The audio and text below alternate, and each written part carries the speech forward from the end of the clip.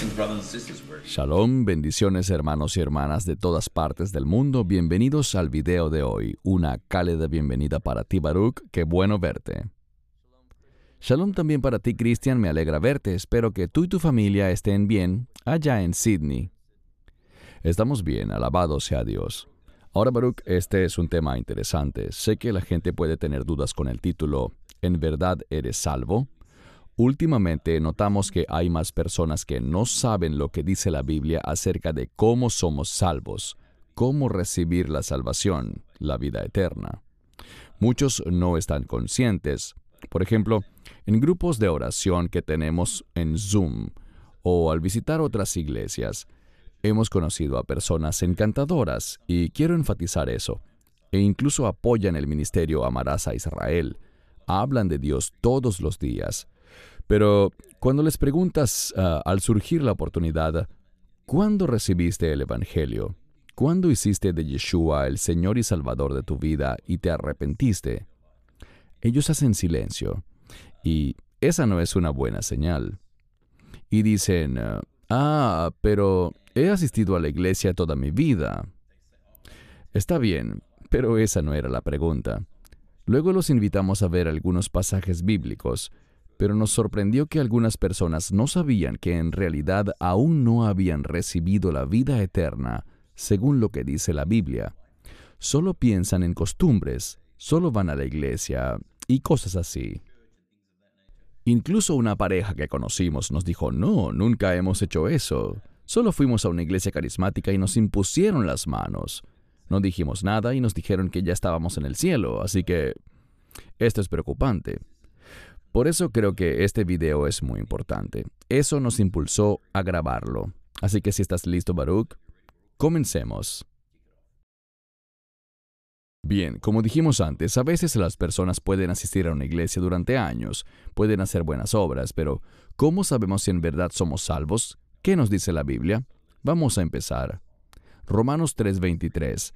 Tengamos en claro que este pasaje dice, por cuanto todos pecaron y están destituidos de la gloria de Dios. Eso es lo que dice la Biblia. Tus comentarios, Baruch.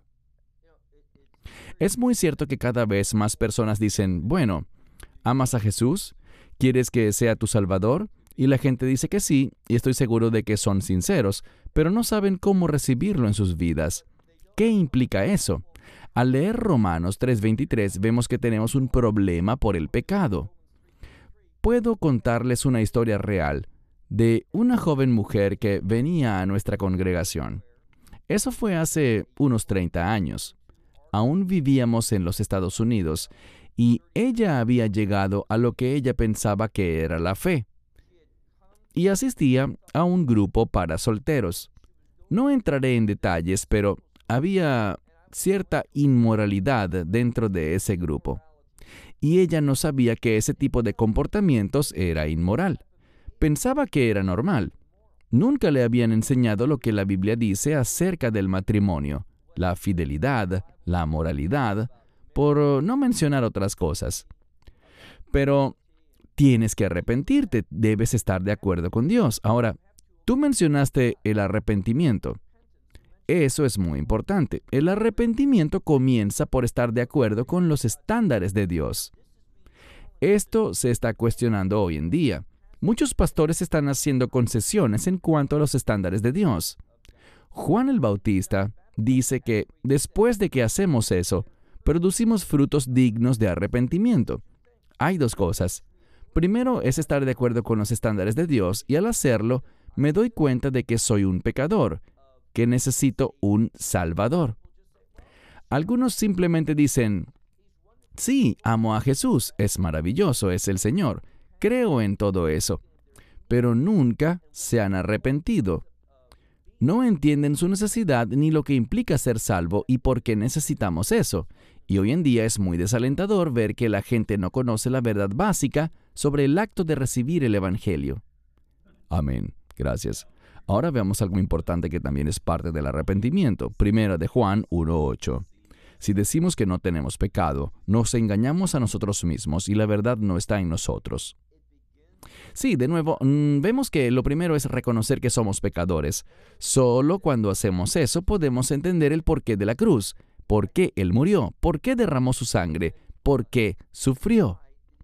Él sufrió y murió porque esa es la consecuencia de mi pecado, de tu pecado también, Cristian, del pecado del mundo.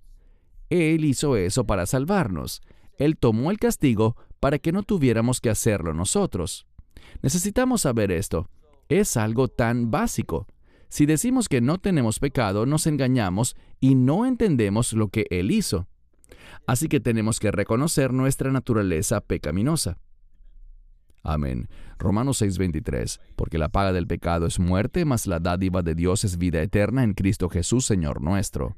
Y eso es muy importante. Tú acabas de hablar de eso. Está el pecado original, y la paga del pecado debería haber sido la muerte para todos. Pero ahí es cuando recibimos el regalo de Dios que solo viene a través de Yeshua.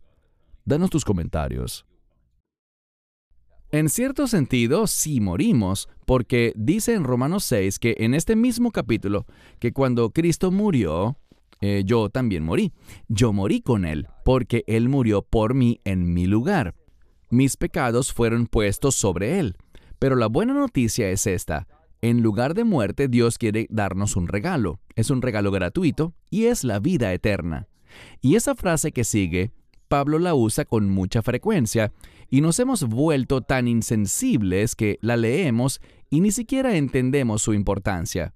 Me refiero a cuando dice, en Cristo, en el Mesías.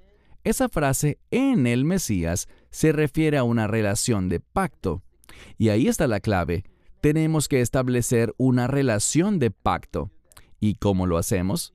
Simplemente creyendo lo que Dios ha dicho, aceptando lo que el Mesías ha hecho, ese regalo gratuito. Pero tenemos que entrar en ese nuevo pacto. Y ahí radica el problema hoy en día. Muchas veces la gente dice, bueno, conozco el Nuevo Testamento, pero ¿qué es el nuevo pacto? Ni siquiera conocen el término nuevo pacto.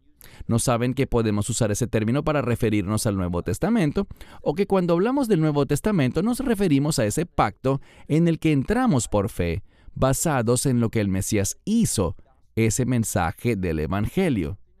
Y noten algo más. Dice, en el Mesías, Yeshua, Señor nuestro.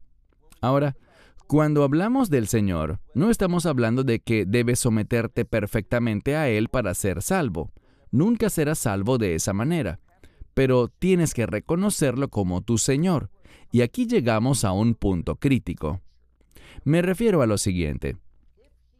Si Él es el Señor, tengo que estar de acuerdo con Él. Quiero estarlo porque Él tiene razón. Él es el Señor, Él es perfecto, pero tengo que estar de acuerdo con Él. Y cuando alguien dice, sabemos que la Biblia habla de que la creación se hizo en 6 días, pero sabemos que la ciencia no enseña eso. Entonces, si no hay acuerdo entre la ciencia y la Biblia, ¿no deberíamos escoger la ciencia? Hace poco un pastor dijo eso. Esto no refleja que Yeshua es el Señor de nuestra vida. Dios realmente creó el mundo en 6 días. Yo creo eso. No creo en miles y miles de millones de años de antigüedad. Yo creo en una tierra mucho más joven, que quizás tiene entre 6 o 7 mil años de antigüedad. Y Dios puede hacer eso. Él creó las cosas con una apariencia de edad. Lo vimos con Adán. No fue creado como un bebé. Si Él es el Señor, significa que debemos creer lo que Él dice. Correcto. Ahora, ¿cómo ser salvos? No se trata de lo que Baruch y Christian digan, es lo que dicen las Escrituras. Leamos este importante pasaje, Romanos 10, del 9 al 10, que si confiesas con tu boca que Jesús es el Señor y crees en tu corazón que Dios lo resucitó de entre los muertos, serás salvo. Porque con el corazón se cree para justicia y con la boca se confiesa para salvación. Te doy la palabra, Baruch. Creer que Dios lo ha resucitado de entre los muertos. Tenemos que creer en un Mesías resucitado. Si no creemos en la resurrección, no seremos salvos. Puedes decir, soy pecador. Puedes decir, creo que murió en la cruz por mí. Pero si no crees en la resurrección, no eres salvo. Es tan importante que lo hagamos. La resurrección está relacionada con el reino. Cuando dudas de la resurrección, realmente dudas del reino. Y tener esa esperanza en el reino es lo que realmente nos hace vivir de manera diferente. Cuando creemos que hay un día del juicio, y no estoy hablando de un día de castigo, cuando hablo del día del juicio para los creyentes, me refiero a un día de recompensas. ¿Realmente creemos que hay recompensas en el reino? Si es así, eso se verá reflejado en tu vida. Algunas personas llegan al Evangelio diciendo, bueno, tal vez como quizás las haya, diré que sí. Permíteme decirte que si piensas así, no has creído en el Evangelio. No se trata de probar. Probar no me hará daño, dicen algunos. He escuchado a personas que dicen también, ¿qué daño puede hacerte si lo aceptas? Adelante, solo di que sí. Eso no es fe en lo absoluto. La fe es una confesión, y confesión significa decir lo que es verdadero dentro de ti, lo que tú crees. Así que la resurrección es fundamental. Amén. Y me alegra que hayas mencionado eso, Baruch, porque hace poco hubo comentarios en Internet sobre un cierto ministerio que recientemente tuvo como invitado a Elon Musk en su programa. Y no quiero ser demasiado dramático, pero creo que se me revolvió el estómago cuando ellos le dijeron, bueno, ¿por qué no nos haces un favor y aceptas a Jesús como tu Señor y Salvador? Y él respondió, sí, ¿por qué no? Es decir, ¿cómo pueden ellos ser un ministerio y decir eso de manera tan casual, como si eso fuera hacerles un favor? Es una locura lo que está sucediendo allí afuera. ¿Qué piensas al respecto, Baruch? Ellos se lo pidieron como un favor. Sí, le dijeron así, haznos el favor. Bueno, esas personas no están enseñando el evangelio bíblico. Y este es el problema hoy en día. En muchas iglesias no se enseña un evangelio que sea bíblicamente correcto. Se alejan del arrepentimiento. No quieren hablar sobre el pecado o cambian la definición de lo que es pecado. Las cosas que la Biblia dice que son pecaminosas, ellos las aceptan. Hacen concesiones. Y ese espíritu de hacer concesiones con los estándares de Dios está relacionado con lo que hablamos hace unas semanas, y eso es la apostasía. Y aquí quiero hacer una pausa. Quiero que sepan que estoy pensando bien mis palabras. No estoy diciendo esto a la ligera. Realmente creo que la iglesia está confundida acerca del Evangelio, que no entendemos qué es ni cómo aceptar genuinamente el Evangelio. Porque nos hemos alejado de los estándares de Dios, nos hemos alejado de la verdad de Dios, de la resurrección sobrenatural, de la resurrección corporal. Y las personas le buscan explicación a eso. Y no es nada nuevo. Una de las cosas que quiero comentar, saliéndome un poco del tema, es sobre algunos de los seminarios más respetados. Hablo de las escuelas con una reputación prominente, que tienen escuelas de divinidad, y allí los teólogos creen en la resurrección como un evento que los discípulos dedujeron que ocurrió después de la crucifixión, de ver que las enseñanzas del Mesías cobraron vida, que ellos ahora sí creían y veían sabiduría en eso. Y a veces es así como hablan de la resurrección, no la ven como una resurrección corporal. Eso es desastroso, y lo que vemos hoy en día es que no se hace mucho énfasis en la cruz ni en la resurrección. Hay que hablar de estas dos cosas. Él murió en la cruz y resucitó. Y en tercer lugar, Él murió en la cruz por mis pecados. Tengo que reconocer el pecado en mi vida, mi necesidad de salvación. Tienes razón, Baruch, y lo triste es que tantos están siendo engañados porque, volviendo a esa entrevista de Elon Musk, eso salió mucho en Internet. Miren, se convirtió en cristiano y todo eso. El nivel de engaño es increíble ahora. El modo en que ven el acto de aceptar al Mesías como Señor y Salvador como algo tan casual. No ven la importancia y el sacrificio perfecto, todo lo que Él tuvo que pasar por nosotros. Y no, No estás haciéndole un favor. Esto es lo mejor que podemos hacer por nosotros mismos. Es algo que tiene consecuencias eternas. Me asombra la falta de seriedad que las personas han adoptado. ¿Cuál es tu opinión al respecto? Veo que la gente está tan ansiosa por querer estar con otros que no se da cuenta de que a veces el rechazo de la verdad y no tenemos que tratarnos mal unos con otros, pero debemos reconocer que no hay unidad entre nosotros. Permíteme dar un ejemplo real de esto.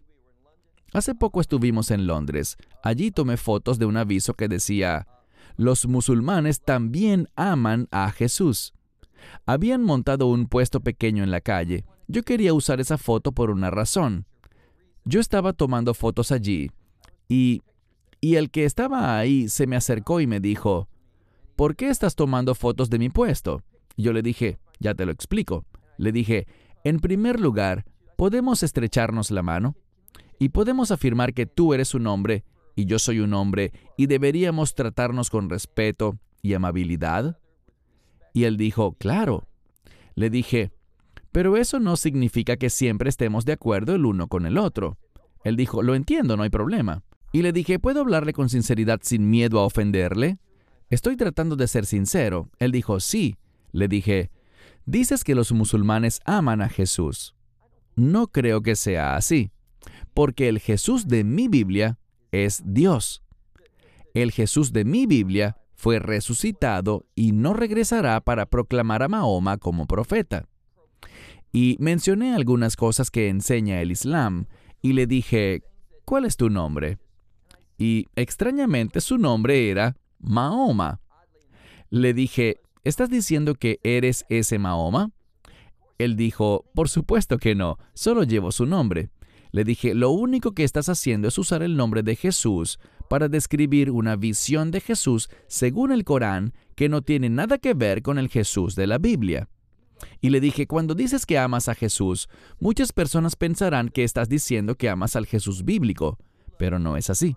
Amas al Jesús del Corán, que no es el Jesús de las Escrituras. Y le dije: quería tomar una foto para poder usar esto y decir que estás confundiendo a la gente. No estás mostrando integridad porque no estás tratando con el Jesús de las Escrituras. Como dije, no quiero ofenderte, pero esta es mi posición. Él fue muy amable, él lo entendió. No nos enfadamos el uno con el otro, nos estrechamos las manos al final, pero este es el problema. Las personas escuchan cosas y asumen cosas que no son verdad. La verdad es lo que da la unidad, pero la verdad también puede dividir. Muy cierto, gracias. Efesios 2, versos 8 y 9. Porque por gracia sois salvos por medio de la fe, y esto no de vosotros, es don de Dios, no por obras para que nadie se gloríe. Algunas personas dicen: yo seré salvo porque soy una buena persona. La Escritura es muy clara al respecto. Escucho tus comentarios, Baruch. Bueno, hay personas que realmente no creen este versículo. Puede que lo enseñen y no mencionaré nombres, pero hace poco escuché a alguien en línea, alguien muy conocido, y mencionaré a John Piper. Tenía la misma filosofía sobre lo siguiente. Ellos dicen: por gracia eres salvo, pero para entrar en el reino de Dios, para permanecer salvo, entonces debes hacer esto. Pero aquí dice que no es por obras. La salvación no tiene nada que ver con mis obras. Es un don, un regalo de Dios, y no significa que tenga que hacer algo para mantenerlo. En ninguna parte de la Escritura se habla de mantener la salvación. De hecho, en ninguna parte de las Escrituras dice que el Mesías tiene que mantener nuestra salvación, porque cuando naces de nuevo, cuando eres regenerado, se te da esa vida. Es un regalo gratuito, como dice aquí. No tiene nada que ver con lo que yo he hecho, sino con lo que Él hizo en la cruz. Por lo tanto, podemos tener seguridad. Dice aquí: no de vosotros. Eso me tranquiliza mucho. Si dependiera de mí, podría arruinarlo, podría hacer algo mal, pero solo es a través de su obra en la cruz. Y una vez que entro en ese nuevo pacto, una vez que soy regenerado, No conozco ninguna escritura que diga que podemos perder esa regeneración, que podamos nacer de nuevo y luego perder eso. No veo eso en las escrituras. Así que la gracia es lo que verdaderamente nos salva. Y creo justamente en eso, que me salva.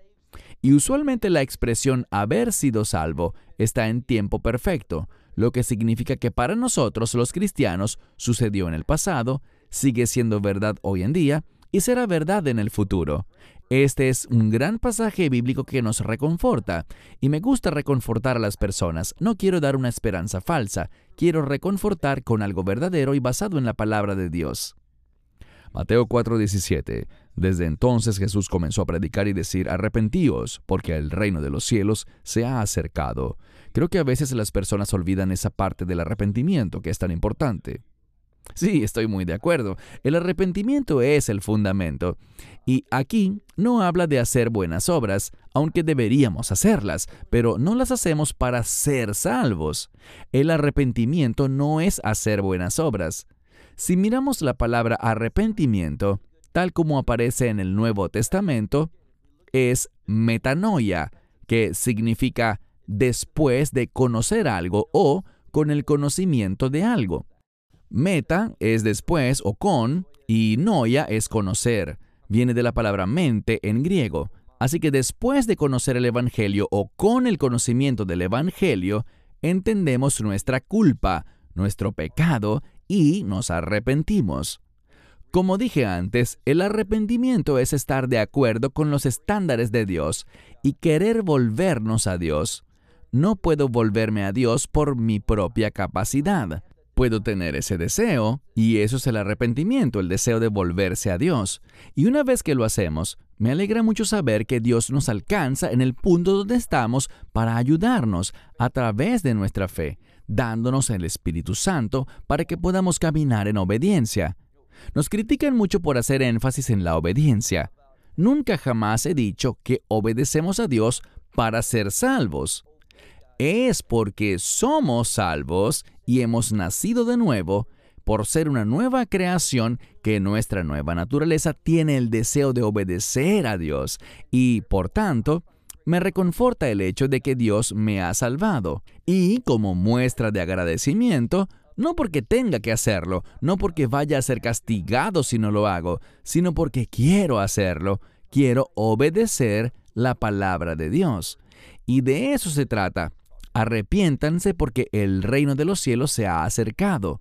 Debemos tener esa nueva naturaleza, una naturaleza de reino, porque el tiempo se acaba. Correcto. Hechos 16:31. Entonces dijeron, cree en el Señor Jesucristo y serán salvos tú y tu casa. Tus comentarios. Serás salvo. No he mirado el texto en griego de este pasaje, pero tengo la gran sospecha de que dice que serás salvo en voz pasiva. No somos salvos nosotros por nuestros propios medios, sino que creemos, y ese creer es la acción como tal. Y eso es lo que te hace ser salvo. Dios te salva basado en la fe, como resultado de esa fe. El creer es la acción y ser salvo es el resultado. Y es nuestra fe la que mueve a Dios a redimirnos, a salvarnos. Y noten que cuando dice tú y tu casa, no significa que si me convierto en creyente, eso cubre a mi familia, sino que significa que esa misma oferta, ese mismo evangelio está disponible no solo para ti, Cristian, sino para todos en tu casa. Esa es la intención del versículo. Amén. Hechos 4:12. Ni en ningún otro hay salvación, porque no hay bajo el cielo otro nombre dado a los hombres en quien podamos ser salvos. Hemos tocado este tema en varios videos pasados, pero siempre es importante recordarles a las personas que la Escritura es muy clara en que es solo a través del nombre de Yeshua, de Jesucristo. Simplemente no hay otro nombre. Es triste que algunas personas metan a la Virgen María o a José Smith, en el caso de los mormones, y algunos incluso miran al Papa como su Salvador. Son tonterías. De manera muy clara, la Escritura nos dice que es solo a través de Yeshua. Pero dinos tus comentarios. Este pasaje se lo mencioné al individuo musulmán en Londres y le dije, ¿sabes? No estamos adorando al mismo Dios porque creo que no hay otro nombre que no sea Yeshua que haya sido dado bajo el cielo, por el cual alguien pueda ser salvo, y debe ser salvo por él. Y tú no crees eso. Esa es tu prerrogativa. No tenemos que estar enojados el uno con el otro, pero no creemos lo mismo. Tu Dios dice algo diferente que mi Dios. No son uno y el mismo. Y la gente debe darse cuenta de que los musulmanes no creen que Alá sea el Dios de Israel. No lo creen. Así que espero que los cristianos dejen de difundir esta falsedad de que Alá y Dios son el mismo, porque no es así. Alá es una representación falsa de un Dios. No tiene las características del Dios bíblico. Alá no es Dios. Es simplemente una palabra inventada para referirse a su Dios, no al Dios de las Escrituras. Solo hay un nombre, y es Yeshua HaMashiach, Jesucristo, quien ha sido dado para que creamos en Él y aceptemos lo que Él ha hecho para ser salvos. No hay otra manera. Amén. Juan 14:6, Jesús le dijo, yo soy el camino, la verdad y la vida. Nadie viene al Padre sino por mí. No se puede ser más claro que eso, ¿verdad, Baruch? Es así, no se trata de creer en Dios, y al creer en Dios por defecto también creo en Yeshua, porque creemos que Él es Dios. No, es solo a través de Él. Nadie viene al Padre sino a través de mí. Aquí Padre se refiere a Dios, solo a través de Yeshua, y la idea de yo soy el camino implica que Él es el único camino. La verdad, Él se define como la verdad, y no hay vida eterna, salvación, que no sea a través de Él. Esto será visto muy pronto como un fanatismo espiritual, y será algo contra lo que el imperio del anticristo se opondrá, porque ellos querrán decir que hay múltiples caminos. Hace algún tiempo hablamos de una mujer muy famosa, Oprah Winfrey. Ella se enfada cuando alguien dice que Yeshua es el único camino. Ella dice, yo también soy cristiana, creo en Él, pero no creo que Él sea el único camino. Creo que esta religión tiene su camino y esta otra religión tiene otro camino. No podemos afirmar eso, es una mentira, no es verdad. Debes defender este pasaje y permíteme decir algo, Cristian. Tú mencionaste que hay muchos pasajes bíblicos. Creo que la gran ventaja de muchos de nuestros videos es que están llenos de pasajes bíblicos, y cuando hablo, si hablo demasiado, pueden silenciarme y simplemente leer Juan 14, verso 6. Yo soy el camino, la verdad y la vida. Nadie viene al Padre sino por mí. La gente necesita escuchar eso mucho más que cualquier cosa que podamos decir nosotros. Eso es lo que necesitan saber y aceptar. Correcto. Y como saben, hermanos y hermanas, el Señor nos dio 2 oídos y una boca. Nos dio 2 oídos por una razón. Así que escuchemos la palabra de Dios. No necesitan preocuparse por escuchar a Baruch o a mí, pero la palabra de Dios es tan clara, innegablemente clara, y no hay lugar para concesiones. Baruch, me alegra que hayas mencionado a esa malvada mujer de Oprah Winfrey, porque ella es simplemente una mujer malvada, llena de engaños. Pero incluso personas que se llaman a sí mismos ministros o pastores, este orador motivacional, Joel Osteen, que claramente no es un creyente, ha estado en entrevistas e incluso cuando le preguntaron en CNN, ¿Jesús es el único camino para llegar al cielo? Él dijo, no sé. Mi padre fue criado en la India y cuando fui con él, vi cuánto aman a Dios. Allá tienen millones de ídolos demoníacos a los que llaman dioses. Hay tantas mentiras sobre algo que es tan importante. Pero me estoy saliendo del tema. Sigamos con otra escritura mejor. Pasemos a 1 Timoteo 2, verso 5. Porque hay un solo Dios y un solo mediador entre Dios y los hombres, Jesucristo hombre. Quería terminar con esta escritura, Baruch, porque también es muy importante. Algunas personas dicen, le pediré a la Virgen María que interceda por mí. Ella puede ser la mediadora, o el Papa será un mediador, y cosas por el estilo. La Escritura también es muy clara en que solo hay uno y es Yeshua HaMashiach. Danos tus comentarios. Él es el único camino, el único que Dios aceptará como el mediador entre la humanidad y Dios. Y aquí dice hombre, porque sí, Él era completamente humano, pero también completamente Dios. No significa que solo sea un hombre, que solo sea humano. El propósito aquí es enfatizar algo. Veo esto y pienso en la palabra Enosh, que es una palabra en arameo que significa hombre, que aparece en ese famoso pasaje del libro de Daniel, capítulo 7. Hay un hombre, un Enosh, que es el mediador y también será adorado, según nos dice ese mismo pasaje. De modo que, sí, Él es completamente humano, pero también es completamente Dios.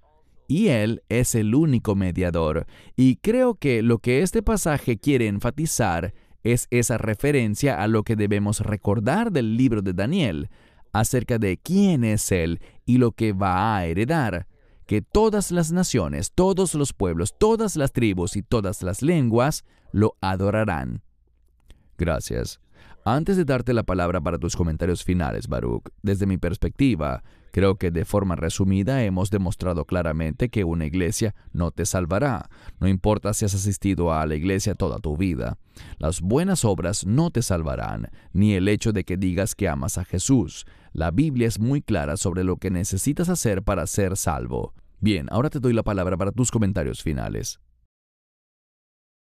Qué bueno es saber que hay un único Salvador. No tenemos que estar confundidos porque hayan muchos y no saber cuál es el correcto. La Biblia deja en claro que solo es Yeshua, solo Jesús de Nazaret. Y la evidencia de eso es la resurrección, que Dios Padre lo resucitó de entre los muertos. Y cuando crees en Él, tienes esa misma promesa de que cuando mueras, Él resucitará tu alma. Y en el momento de la esperanza bendita, el rapto, recibirás un cuerpo nuevo, un cuerpo diseñado perfectamente para la eternidad en el reino. Así que no te confundas, no te dejes engañar, acepta el Evangelio, reconoce que Él fue a esa cruz por una razón, porque tú y yo somos pecadores, y Él es el único que pudo pagar ese precio. Él, que nunca pecó, pero el mundo lo crucificó. Él murió, pero triunfó sobre la muerte. Tuvo victoria sobre el pecado. El pecado no tenía autoridad sobre él. Y Él puede compartir contigo esa misma autoridad que nos da vida eterna.